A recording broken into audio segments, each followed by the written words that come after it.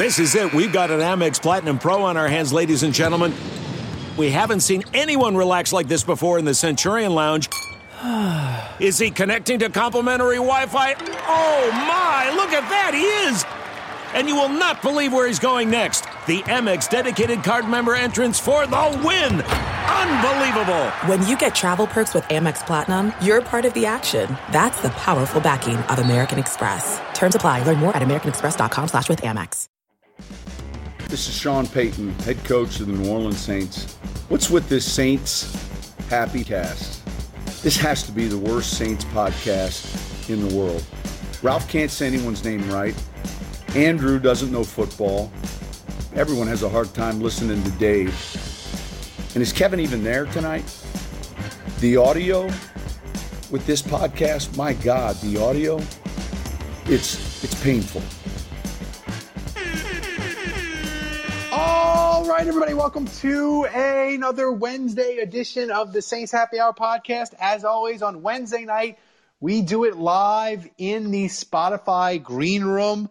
If you're listening to us live, thanks for joining us. If you're not, download the Spotify Green Room app, then set your alerts, follow us, Saints Happy Hour, and then when we go live, you'll get an alert on your phone, and you can talk Saints. We goof off. We talk all kinds of stuff. Last week we talked Pelicans. It was a great discussion with Chris Connor, except Spotify's new system ate the tape, and we couldn't post it. We couldn't post it after, which stunk. They better not have that happen this week, Andrew. But the Saints, Andrew, actually did us a solid, and after 5 o'clock, broke a bunch of news. So I would like to thank the Saints. First of all, Mike Haas is going to be the play-by-play guy. I think that was kind of expected, I would say. He's been working for the Saints. He's a longtime New Orleans media guy. He's going to do a great job, and he's going to have that job for like 20 years. Like, he's not going to be Zach Strief and go somewhere else.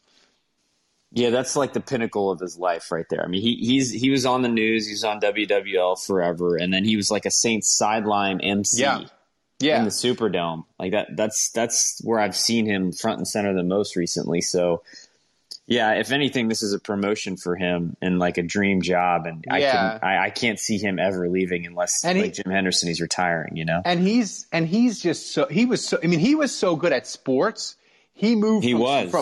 From sports. He moved from sports and did the news. Like, he did the regular news and was their regular 10 o'clock anchor for a while because I think it was like, hey, I love doing sports, but my kids are older and I want to see them play sports on the weekends. I think he's going to be great, Ralph, because like, I'm just thinking about Mike Haas and like, the thing I loved about Zach when he was doing play-by-play is that he knew the players, he knew the plays, and he could explain the game in a way that I think most play-by-play guys really can't. Like, you know, there's just knowledge of the game where, like, I just felt like every time I listened to Zach, I learned something.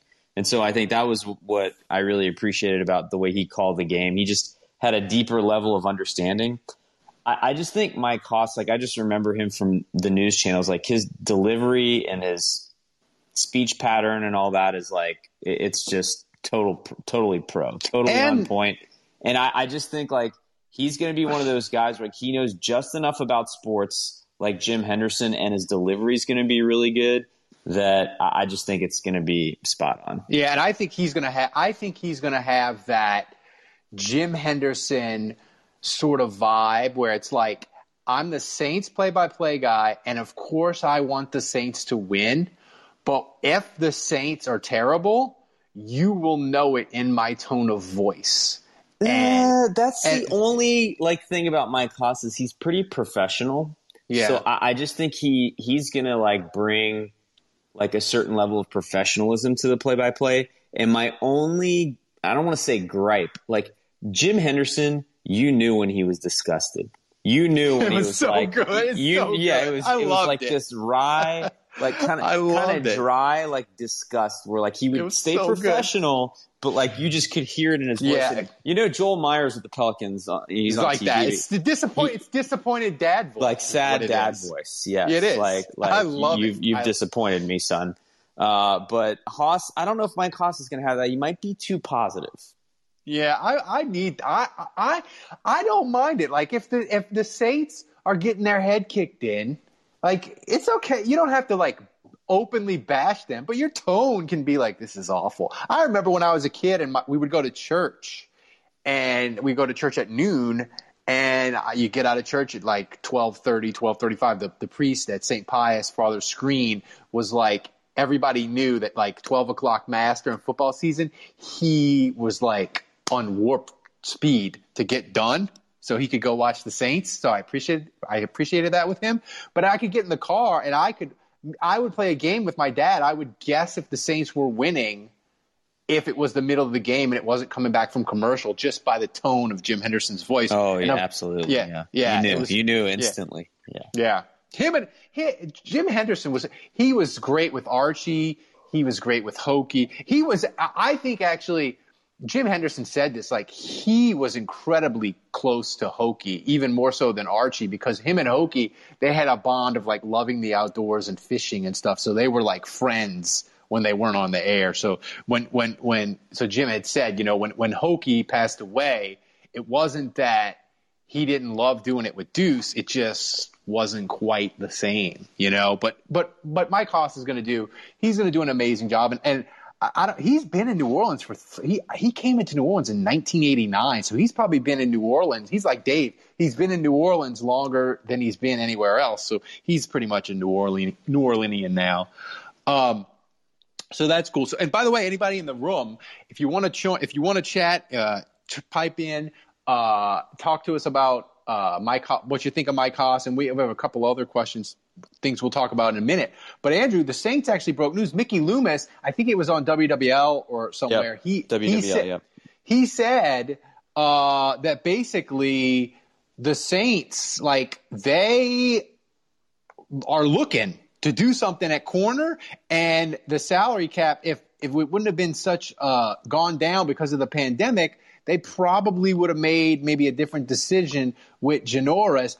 Me and you took it two different ways. I took it as Mickey Loomis announcing that I don't trust any corner not named Lattimore, and if I need to, by God, I will try to use Cleveland Brown cap space to trade for Stephon Gilmore. YOLO warning in full effect if the Saints start out September really well. But you took it as in a different way than I did. Well, I mean, they're strapped for cash. I mean, there's no denying that. That's obvious. And Mickey Loomis said as much. He's like, look, we probably would have kept Janoris Jenkins, A, and B, if we had any money, we would have signed someone already. So he's basically coming out and saying, there's space on our roster. If someone wants this starting cornerback spot opposite Marshawn Lattimore, like, it's there for the taking. That's what he's saying out loud. And he's like, look, we have no money. We have no space. So if you're a starting cornerback out there in the league, the job can be yours. You just have to accept my dog shit offer. I think that's what he's putting out there. And so we know that Richard Sherman. It's a love letter to Richard Sherman. It's basically letting Richard Sherman know, like, they've already had Kirkpatrick in for the visit. They had the Colts guy. The spirit of performance is what defines Acura, and now it's electric. Introducing the ZDX, Acura's most powerful SUV yet. Crafted using the same formula that brought them electrified supercars and multiple IMSA championships, the ZDX has track-tested performance that packs an energy all its own. Unlock the energy and order yours at Acura.com. I want to tell you a story. It's a story about a scandal, broken relationships, gossip, rumors, money, corporate rivalry, and a broom. A performance-enhancing broom. My name is John Cullen.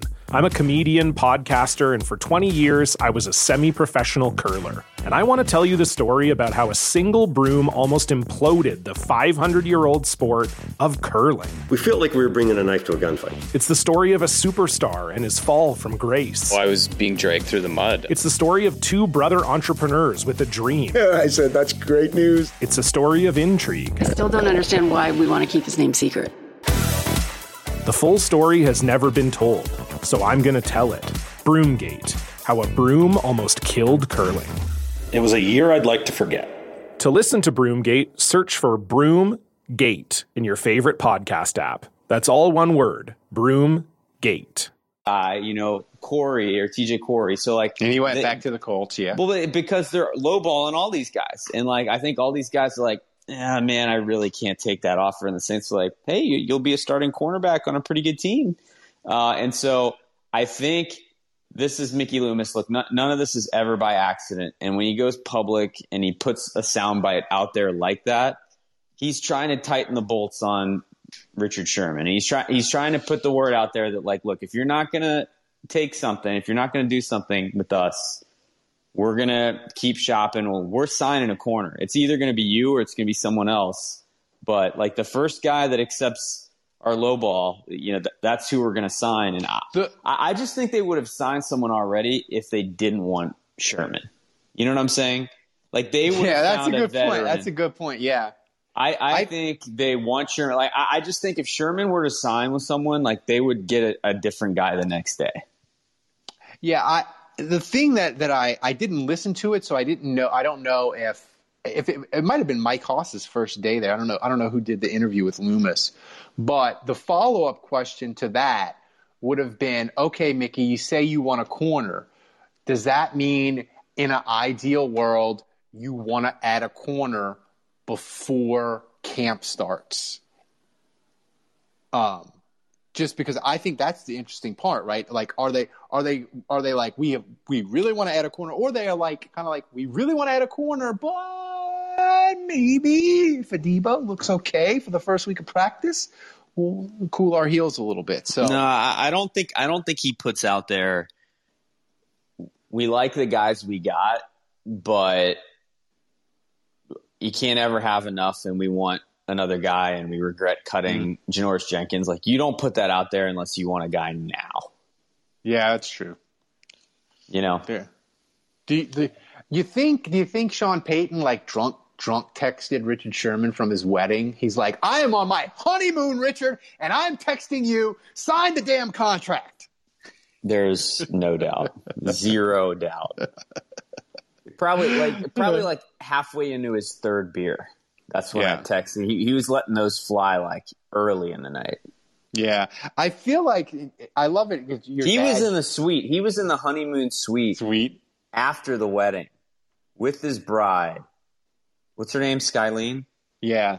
And he was firing off texts to Richard Sherman. I wonder if he did it, like, right before he walked down the aisle, and like, Connor was like, Dad, put your phone away. Stop texting Richard Sherman. It's your wedding. But I'm always excited to these shows in the offseason. And by the way, most of the people that are probably listening to this are patrons. But if you're not, I got a really good reason for you to become a patron. Me and Andrew recorded shows. Andrew, we did them yesterday. Did we do them yesterday or did we do them Monday? I forget. But we did topics of the best Saints player to get drunk with. And we did a podcast on Saints players we hate. And we tried to guess each other's Saints players that we hated.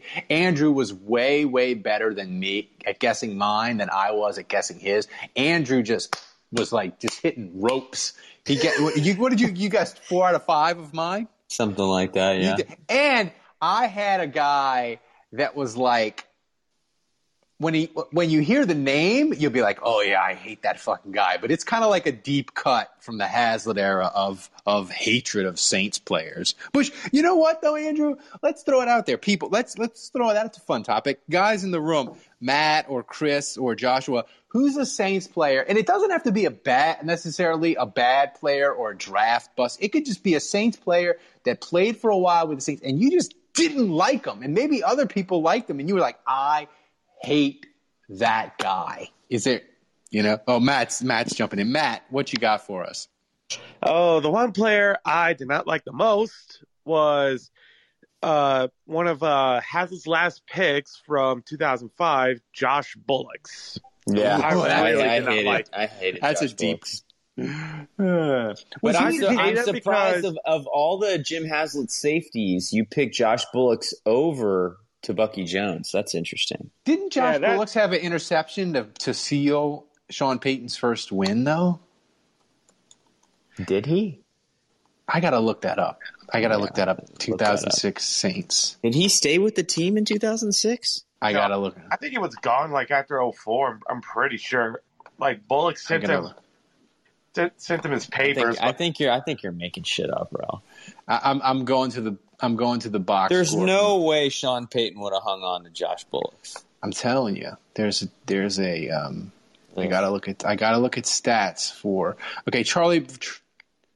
Yeah, Josh Bullock. Scott Fujita and Josh Bullock. Josh Bullock's had the interception on the Browns' final drive and wrapped up Sean Payton's first win.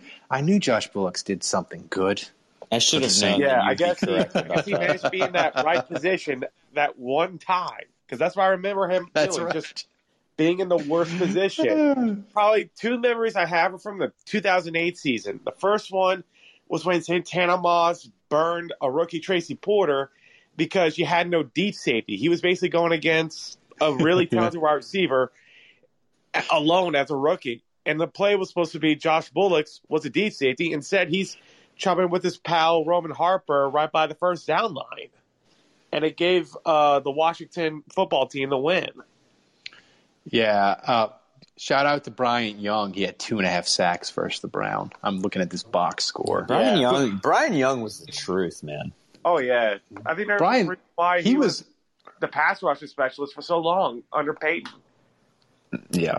Yeah, I mean, he was one of the really great like the Saints, they did a lot of crap signings and bargain bin signings, Wonder Haslett, like Orlando Ruff and stuff, but Bryant Young was like just a great signing for them. But Matt, thanks for the Saints player you hate. I need Josh Bullock is a good one. I mean, that's a strong answer. Oh, he was garbage. We got Joshua. He wants to tell Joshua, who's a Saints player you hated. Saints player I hated, and I'm probably gonna get some flack for this. I hated Tavares Cadet. That's fair. That's a lot of people that hated him. He was one of those people where I felt like Peyton just kept him around because he's like, oh, he's going to break out one day. He's going to do something really good. And it was just crunch time would come down. It would be like, okay, Tavares Cadet's going to get the ball. He's going to run a halfback slam, and he's going to get like maybe a yard or negative. It's going to be 3rd and 5. He's going to run in the flat. And he's going to get 4 yards. He wasn't a running back. He was just like a receiver out of the backfield.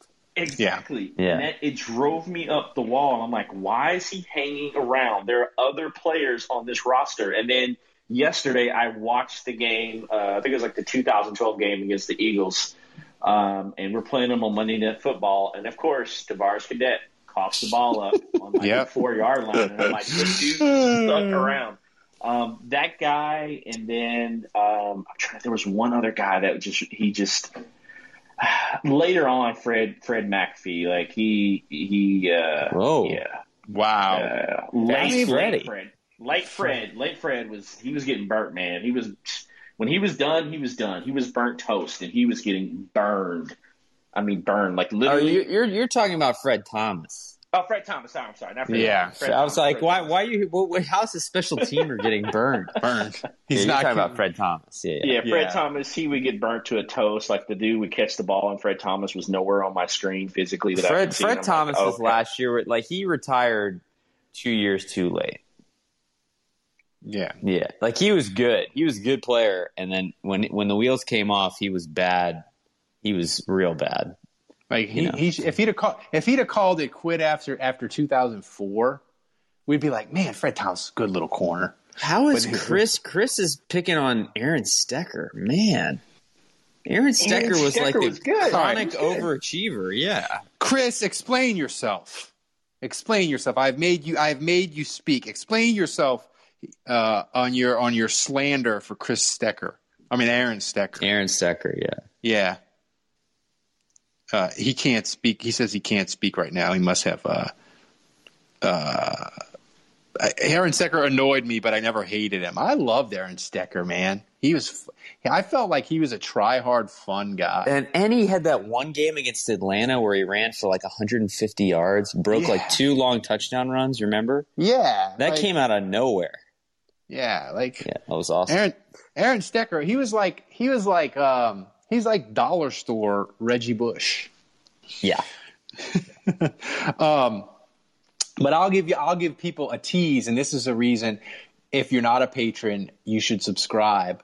My list, I had who's a name that we should tell them that was on our most hated list. Andrew, as like a tease. Well, for me, I'll throw out there Albert Connell. I mean, you don't steal from Deuce, man. You don't steal cash, especially after you've been stealing from the Saints because they gave you a huge contract to come.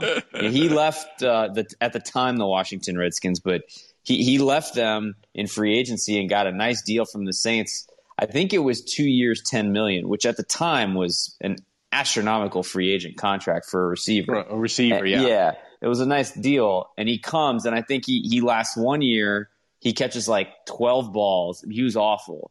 And before he left, he made sure he stole it was a lot of money. First of all, Deuce, what are you doing with like $20,000 in cash in your locker room? Like, it was a lot of money. It was like, what is that amount of money doing in your locker room in cash? But regardless, he stole it, and that was a really fucked up thing to do. Yeah, it was. The only thing I remember besides Albert Connell stealing Deuce's money, he had a ridiculous catch the first week against Buffalo in 2001. It was just insane. The Saints like clobber Buffalo that first game. Matt says he low-key disliked Charles Brown.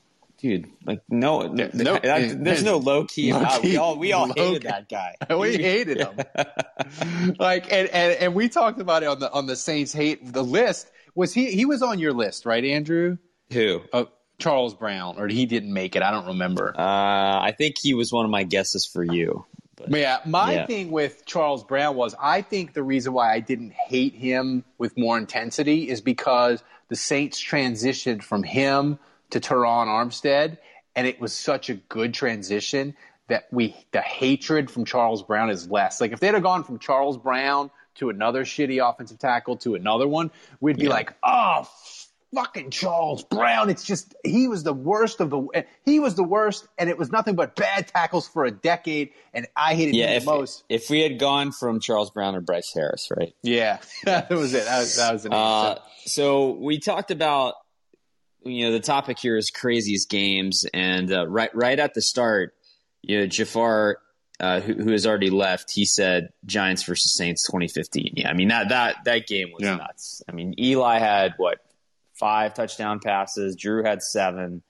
52-49, and the unlikely hero at the end was Kai Forbath hitting 50. I can't remember, it was like a 54-yarder. Yeah.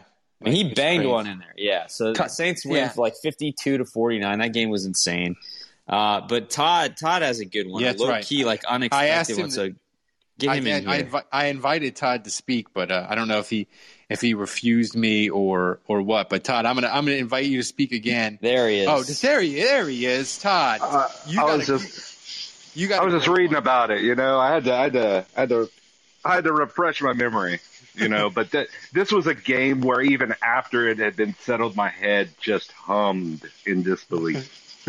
This is where the Saints have a huge lead, right? And they like 45 to 10 lead. Yeah. Yeah. And it was one of those Sundays that we had, especially back then, we weren't used to just being able to, go in cruise control mode and enjoy the rest of the game.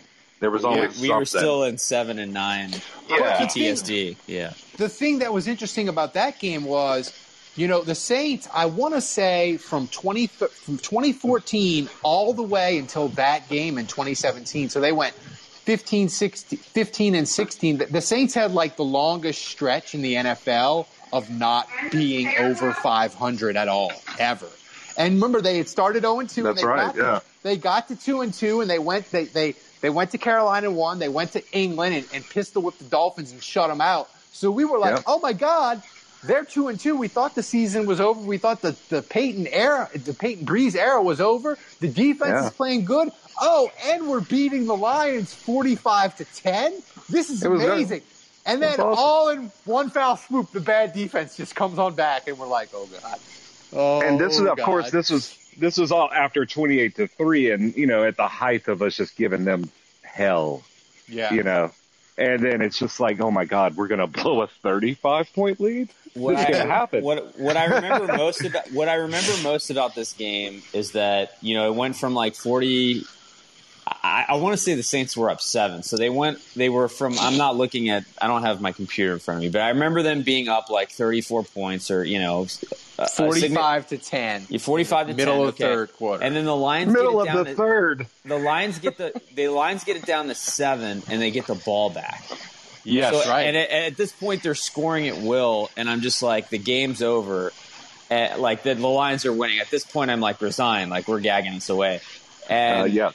Cam Jordan tips a pass and like tips it to himself in the end zone for a 0-yard touchdown, like a 0-yard return touchdown. Like he intercepts it in the end zone and scores the pick 6. And then after I'm really excited for a second. I'm like, hell yes, like pick 6, we scored, we're up 14, like we're out of the woods.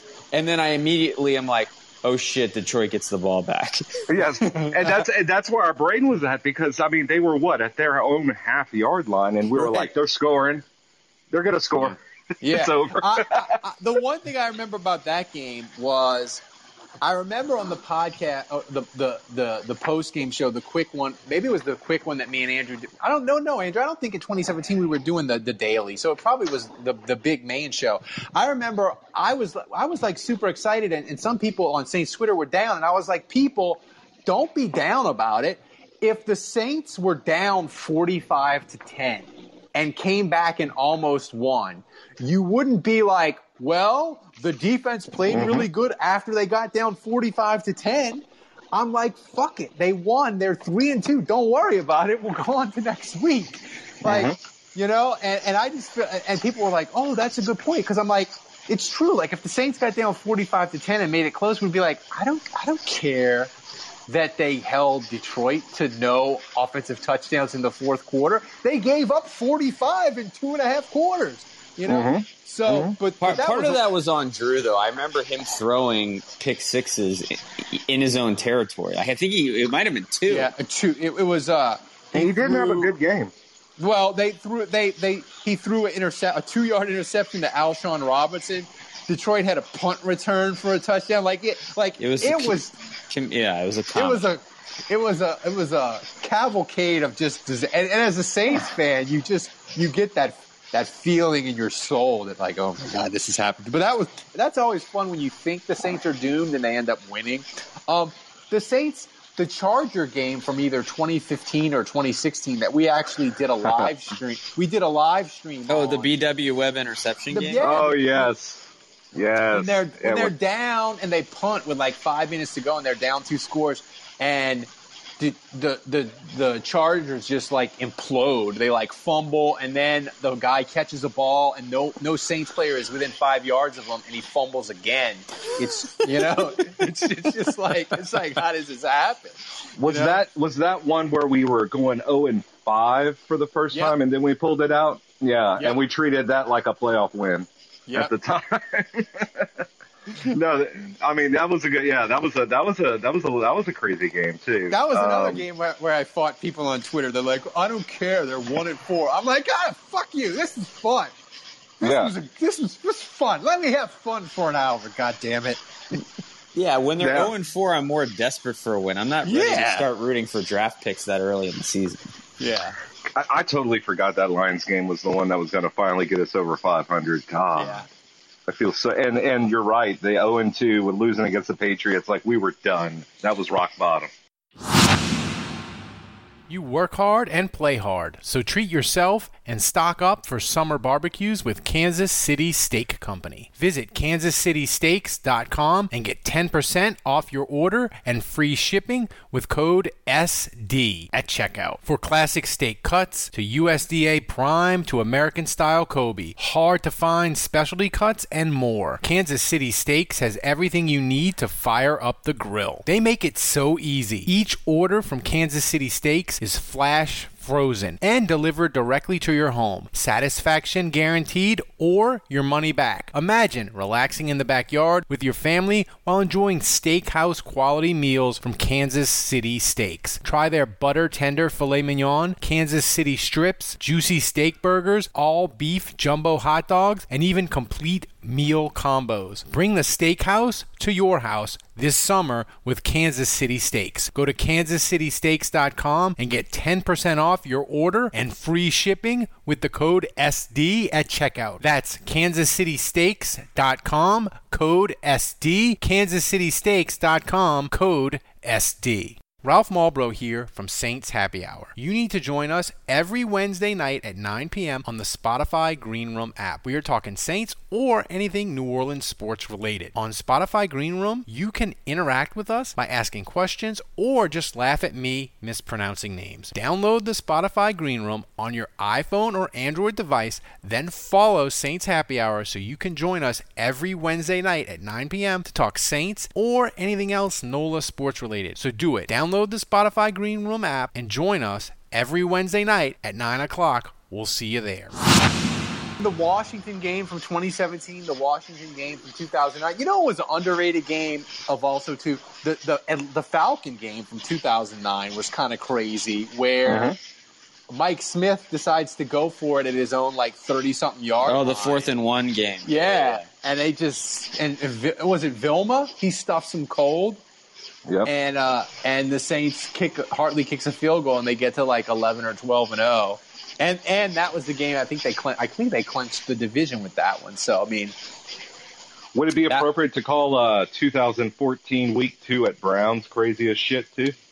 Yeah, the 5 missed field goals and the blown coverage at the end. No, he's talking about the 2014 game where like the one where Rob Ryan and Sean just start yelling. Oh. And we're like, oh, shit. Here we go. We're like, oh, my God. Something is really – that's the moment where the first week they played Atlanta the week before. Yeah. And you were like, well, Atlanta, they got Matt Ryan. You know, they played terrible on defense, but they were good on defense last year, and it's the best roster. Everybody's telling us it's the best Saints roster ever. It's going to be fine. And then you're like, oh God. Because you're like, if you get lit up by Cleveland, and you lose 26-24 and Cleveland is having 325, Cleveland is having 325 yards of offense, you're in a bad spot. But thanks Todd for that memory. Yep. What about the Ravens game where Tucker misses the extra point after making 8,000 extra points in a row? Yeah. That was crazy. That was actually that extra point was, it's one of those things where they score and I'm like, okay, it's going to overtime. So I went into my kitchen and I was pouring myself a Jack Daniels and not really paying attention. Because I'm like, it's Tucker. He's made 9,000 extra points in a row. It's going to overtime. And the announcer goes fucking bananas. And I'm like, what? What happened? I'm like, oh my God, he missed the extra point. Like I didn't even really react that. I was just stunned. And my wife was like, what happened? I'm like, he missed the extra point, and the Saints that was the game that R.I.P. Billy Bando. That was the game where Sean Payton had seen enough of Ken Crawley. He never started again after that. That's the game where the Saints. The next Tuesday, I was driving from California to Vegas, and you called me on my phone, and you're like, "They traded for Eli Apple. We got to do a podcast." I'm like, what? You're like, yeah. So, Matt, hang tight. But Andrew, your dad, of course, is always nice enough to join us. Mr. Juge, I was so sad. I asked the guy at Spotify, we won't do it again this week, but your stories of Andrew bankrupting you with phone bills in the thousands of dollars from France. The Spotify lost it because the episode didn't record last week. I'm trying to get our connection at Spotify. He's going to try to dig it out of the ether because I need people to hear that. But if we can't find it, we're going to have you on a Drunk History to tell that story. But what crazy game of the Saints memory do you have? Sure, yeah. Okay, before that, Rob, I'll be glad to do a replay on the phone. No problem. Listen, again, I just want to say one thing about that Lions game, the crazy Lions game with the big comeback. I remember the broadcaster, I mean, of course, this never happens, right? The broadcaster pretty much said point blank, this one is over. Well, yeah, it's 45-10 in the third quarter. And it was either the announcer or the color guy, but in the play-by-play, the color guy, but whoever said it, the other one said, hey, wait a minute, man, we don't say that on air, And basically, he had to eat crow and walk it back. No, the game I was thinking about was this. I'm up in Northern Virginia sitting in a restaurant for some reason while this game is on. And I want to get the last minute or two. So I go in the bathroom. I leave the people I'm having lunch with to go in the bathroom. It's that Denver game. You remember the Denver game where we got the 2-pointer? You remember that? The white cleats on the sideline? No. The jumping, the 2 points run back against us. Yeah. The white cleat on the sideline. Oh, right. Okay. Well, So the thing is, so I go in the bathroom to see the last minute, right? And I think we scored and tied the game, right? 23-23. And so we're kicking, I think, to go ahead, the extra point. And because they ran it back, we lost 25-23. Well, here I am. I'm watching this game and I'm not seeing the game. I'm not hearing any audio. I'm watching it like on Gamecast. I'm watching the game electronically, okay? So it's like giving you script of what's happening. Well, it doesn't yet. No, so here's what happens. It says the Saints score, and it's 23-23, and then the extra point is taken forever, and all of a sudden it flashes Denver 25, and then it says the commentary is play under review. And I'm thinking, how can this happen? And then I thought, well, wait a minute. The only way that can happen is if they block the extra point and ran it back. Yeah. So the fact that I'm in a bathroom looking at this on Gamecast just made it completely, incomprehensible and painful. And so when I come back out of the bathroom, and my friend is saying, "See, what happened to you in there? Did you get lost, fall in?"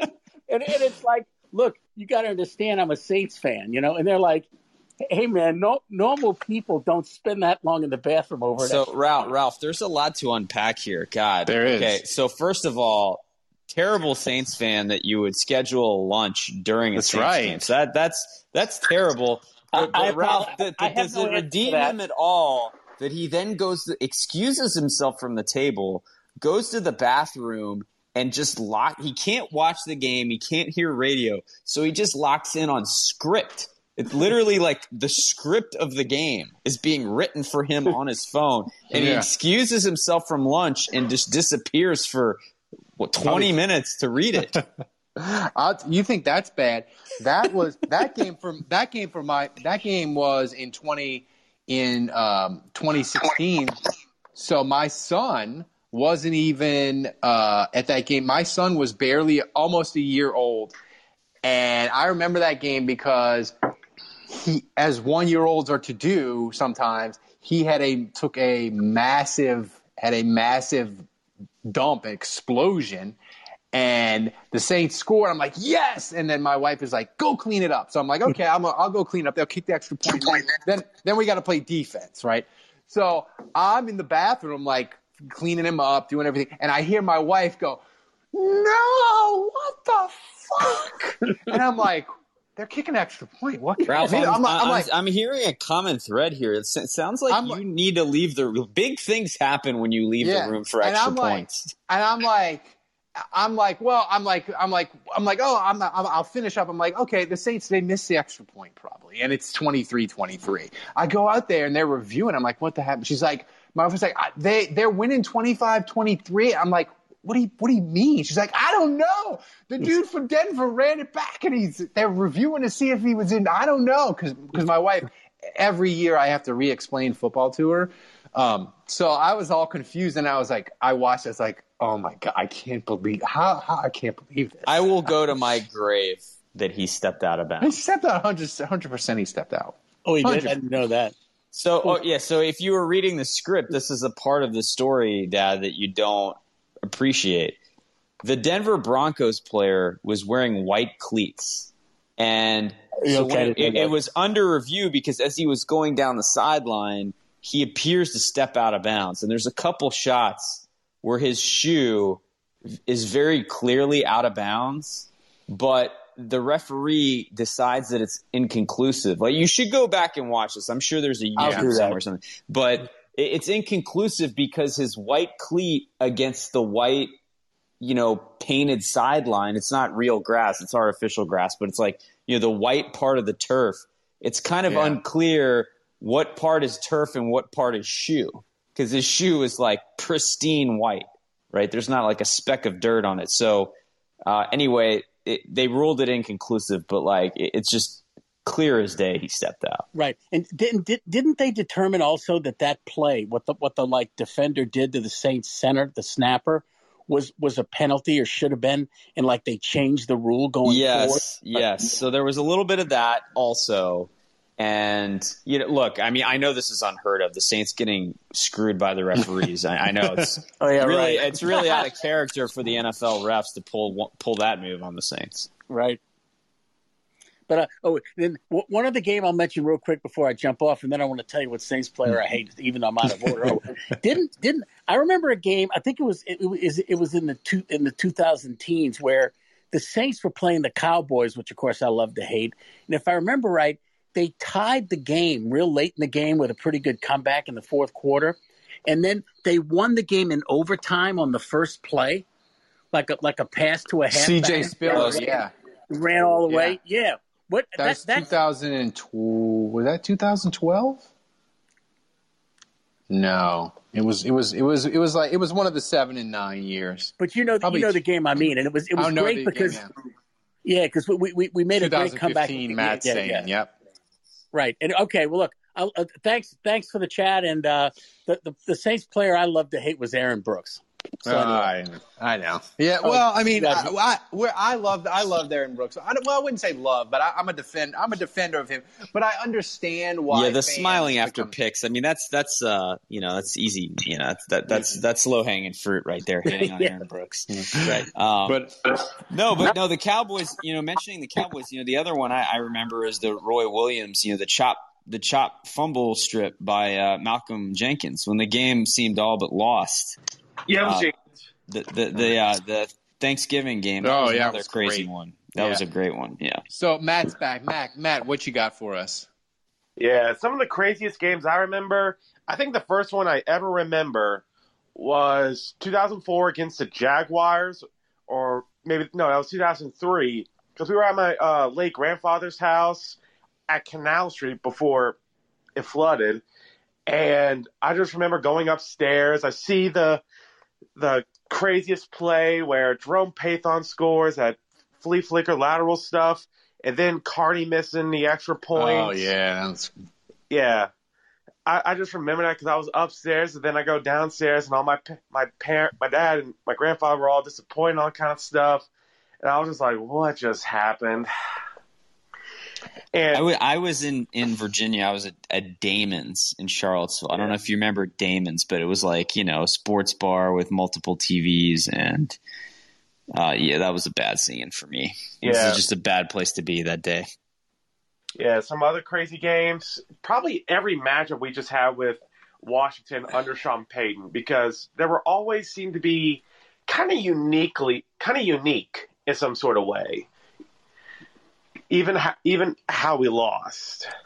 Yeah, I remember. Oh, this was a weird the unknown Who Dad game. That was crazy. Yeah, it's a really weird game that I remember is from 1991. The Saints are playing the Eagles, and Bobby Abear got hurt, and they put in Walsh, and the Saints ended up winning 13-6, but they won. And I just looked it up. They had 98 yards passing. The Saints had 162 total yards. That sounds like the Denver Broncos game this year. Yeah, and like the Eagles quarterback, if I told you these names, if Brad Gable and Pat Ryan, and I just remember the Saints defense eating them both alive, and They said, and it was like that veteran stadium with the awful turf and stuff. So that was just like a weird Saints game to remember. But Matt, if I said to you, name me one Saints draft pick that you hated beyond all the other ones, which Saints draft pick would it be? Oh, man. Marcus Davenport. Just kidding. Tough one. I guess you have to go back to 2013, and it would probably have to be John Jenkins. Really? He's still in the league, too, I think. Yeah. I guess because at first I wasn't too enthusiastic about Teron Armstead getting picked because Keenan Allen was still there prior to the Saints, picking Armstead. They were picked 75, and Keenan Allen was picked 76, and I really wanted them to get Keenan Allen because everyone had him labeled as a first-round pick. They thought he was going to go to Pittsburgh or somewhere to one of the playoff teams. And I'm like, we should really get this guy. He's going to be a stud. And we took Armstead, but when I saw John Jenkins getting picked, I was not enthused because he reminded me of Jonathan Cody, who was just another big fat guy, except he played Bama, and I remember how useless he was. And so it just got me some bad feelings about John Jenkins. Man, John Jenkins is super random. It is random. I like the randomness of it. So thanks again, Matt. Joshua, but there's also one more game that I think was pretty crazy, low-key. Would have to be 2018 Sunday Night Football against the Vikings. Only because P.J. Williams has probably the most P.J. Williams game you can get. That's right. Where he gets beat left and right, and yet still somehow gets a pick six. And he scooped up a fumble. That too. That was huge. Minnesota's about to go up 2 scores. P.J. Williams to the rescue, and it ends up being a rout, but because he makes 2 huge plays. And I remember that doing the player grades after that game, and I call you, and I'm just like, Ralph, what the hell am I supposed to do with PJ Williams? He's getting roasted all game. He played terrible, but he got the pick six, he got the fumble, and the ledger balanced out, man. With PJ Williams, that's the best you can hope for. Is the debits and the credits equal 0. Article on PJ Williams, and they're just like, I don't know what to make of this. He gets his ass torched by Diggs. And yet he makes 2 key plays to help the Saints defense win. And they're just like, we don't even know what to grade this guy. Well, I think a lot of fans don't pay close enough attention to what's going on. So all they see is the pick and the fumble. And so all these people are like, oh, PJ Williams had the game of his life. He's amazing. He played so well. And I'm just like, did he really? Twitter had a field day, though, with PJ Williams. I still remember all those tweets say, it really is the PJ Williams game. It's peak. That was peak. It's peak PJ Williams. We'll get back to Joshua. The one thing I want to say about PJ Williams that I've always sort of admired about him and I find incredible, that dude it was either 2014 You're or 2015. Talk about his concussion where you thought he died. Yes. That is the worst concussion I've ever seen in my life. I was like, he's dead. PJ Williams is dead.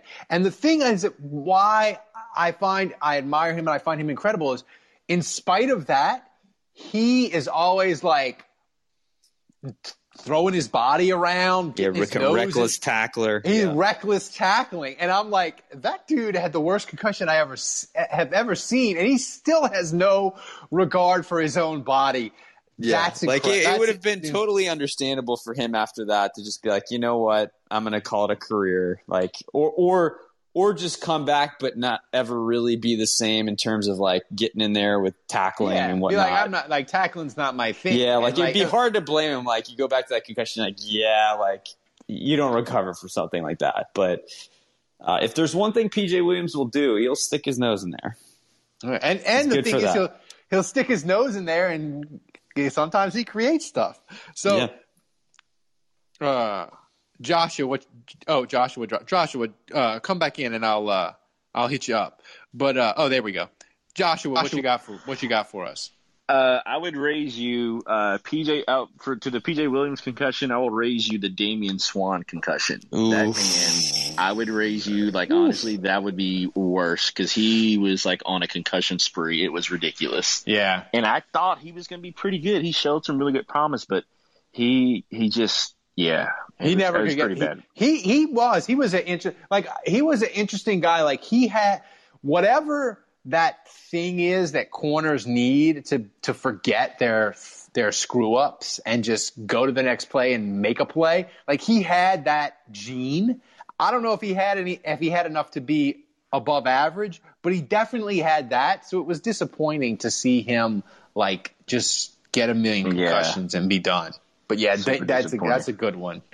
But my games that I would have to say any of the Saints versus the Rams game in the early 2000s. Oh, we were talking about that. No, every time we play the Rams. It was amazing. I think on one of the podcasts we did on the Saints players we hated, maybe Andrew, when we were talking about it, I was talking about how in 2001 when the Saints went to St. Louis and came back from 24-7 down and won. And it had been that the Saints had beat the Rams at that point 3 out of 4 times, including the playoffs. And the Rams, we were like, we fucking own you. And Hazlitt loved to fight with Mike Marks. And the Saints were 4-2 after going to the playoffs and winning a playoff game. We were like, we have a franchise quarterback. We own this division. Fuck the Rams. We own that. And, of course, that was the peak of the Hazlitt era. It was all downhill from there. But those Rams games in 2000, 2001, 2002 were freaking amazing. They were awesome. And then Mark Bulger came along and lit us up a couple times. That's right. The one game Saints draftee Mark Bulger. Right. The Rams even lit the Saints up with Mark Bulger with Jim Hazlitt as the interim coach. That blew my mind. And at that point in that time, the Saints, a side note, Saints just baffled me. I would say in the tens, the 2000, the teens, whatever, Saints are really good at drafting running backs. They were amazing. And before that, they were really good at drafting quarterbacks, but not knowing what they had. It drove me up the freaking wall. Jake Delahome, Mark Bulger, all these people Randy. They would it drew me up the wall. Yeah, no, you great to mention. If you haven't listened to it, listen to our interview with Randy Mueller. He made a great point because I asked him. I was like, Randy, you were always really good at kind of identifying quarterbacks. He's like, with the Saints at one point they had Blake, Aaron Brooks, Jake Delhomme, and Mark Bulger in 2000. Those are the quarterbacks on the Saints roster. That's 4 NFL starters. Say whatever you want about. They cut Bulger. They cut Mark Bulger. They cut him. Yeah. It drove me up the wall. But my one game that I'll have to say that was just hands down. It's a game we lose, but it was fun to watch. Was the Saints versus Vikings 2008 Monday Night Football with Reggie Bush. I just remember 2 punts back. Hitting my roommate. I'm like, this is why we paid. This is why we drafted Reggie Bush. This is crazy. And I was like, and I thought he was going to get 3, and I lost it and was running outside, and they're like, oh no, he got tripped up.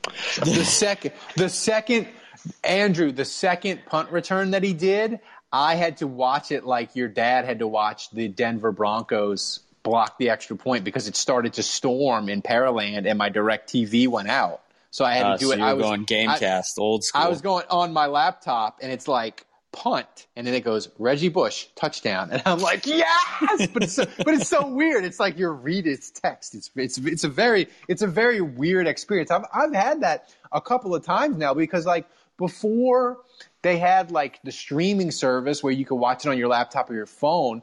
When it would rain with DirecTV, if it stormed, you were SOL, man, and you just had to get the Saints however you can, and it's even harder when you're not in New Orleans where you can just turn on the radio. You really are out in the dark, so to speak. Not anymore, but I mean, how long have they had the streaming for DirecTV, you think, Andrew? I didn't play that game with my grandparents. They had DirecTV as well, and I knew if I was going to be at that location, I had a little radio in my grandfather's workshop, and I would just turn it on and sit out there. Yeah. Matt in the chat says another reason he hates Josh Bullock's is that it led to the signing of Kevin Casefahan. That's right. That's my point about Charles Brown. If you would have had a cascading parade of horribles following Charles Brown, we'd have hated him. It makes it worse. Yeah. It does. It makes it so much worse. Like it's Jason David to Brandon Browner is kind of the the apex of that example. And it's exactly right. So we're going to wrap it up. The last thing is, guys, if you're in the chat and you're not a patron, become a patron. We need the support. And I'm being 100% honest here. And Andrew can back me up here. If we wouldn't have had Thomas producing our show on Monday night, that show wouldn't have happened. It wouldn't have happened because I flipped off my streaming, my camera on my laptop. I was in full on panic mode, and Thomas is just back in Poland, just like, calm down, Ralph. Get on your phone. Yeah, you guys only see Ralph on the show side. That's right. He's like laughing and giddy and fun and in a good mood. Like you never see panicky Ralph. And I just kept saying, Ralph, just put the screen, like, just turn your camera on your phone. Like, just use that one. And he's like, no, I'm not doing it. That's right. I was like Bill O'Reilly. Look, do it live. Yeah, he's like, I guess I'm just going to do audio. And I'm like, no, Ralph, you can't do that. Dude, you can't go on YouTube live stream and do just audio. I don't want to wait 2 hours for it to render. And Thomas is like, why does it take 2 hours to render it? I will do it for you after the show, and it will take 90 seconds. But my point is, like patrons supporting us and doing and supporting the show, like, it allows us to have Thomas in Poland, and he makes the show better. He gets it out there. So if you can support the show, and another reason, become an annual patron. And me and Dave, I promise you, we're working on a cool mug / gift for all the annual patrons. So you get your gift and you get a month for free. So if you're a patron, become an annual patron, sign up for that. So guys, to everybody in the chat that joined us on Spotify Green Room, we appreciate you, and we will see you again next week in the Green Room on Spotify.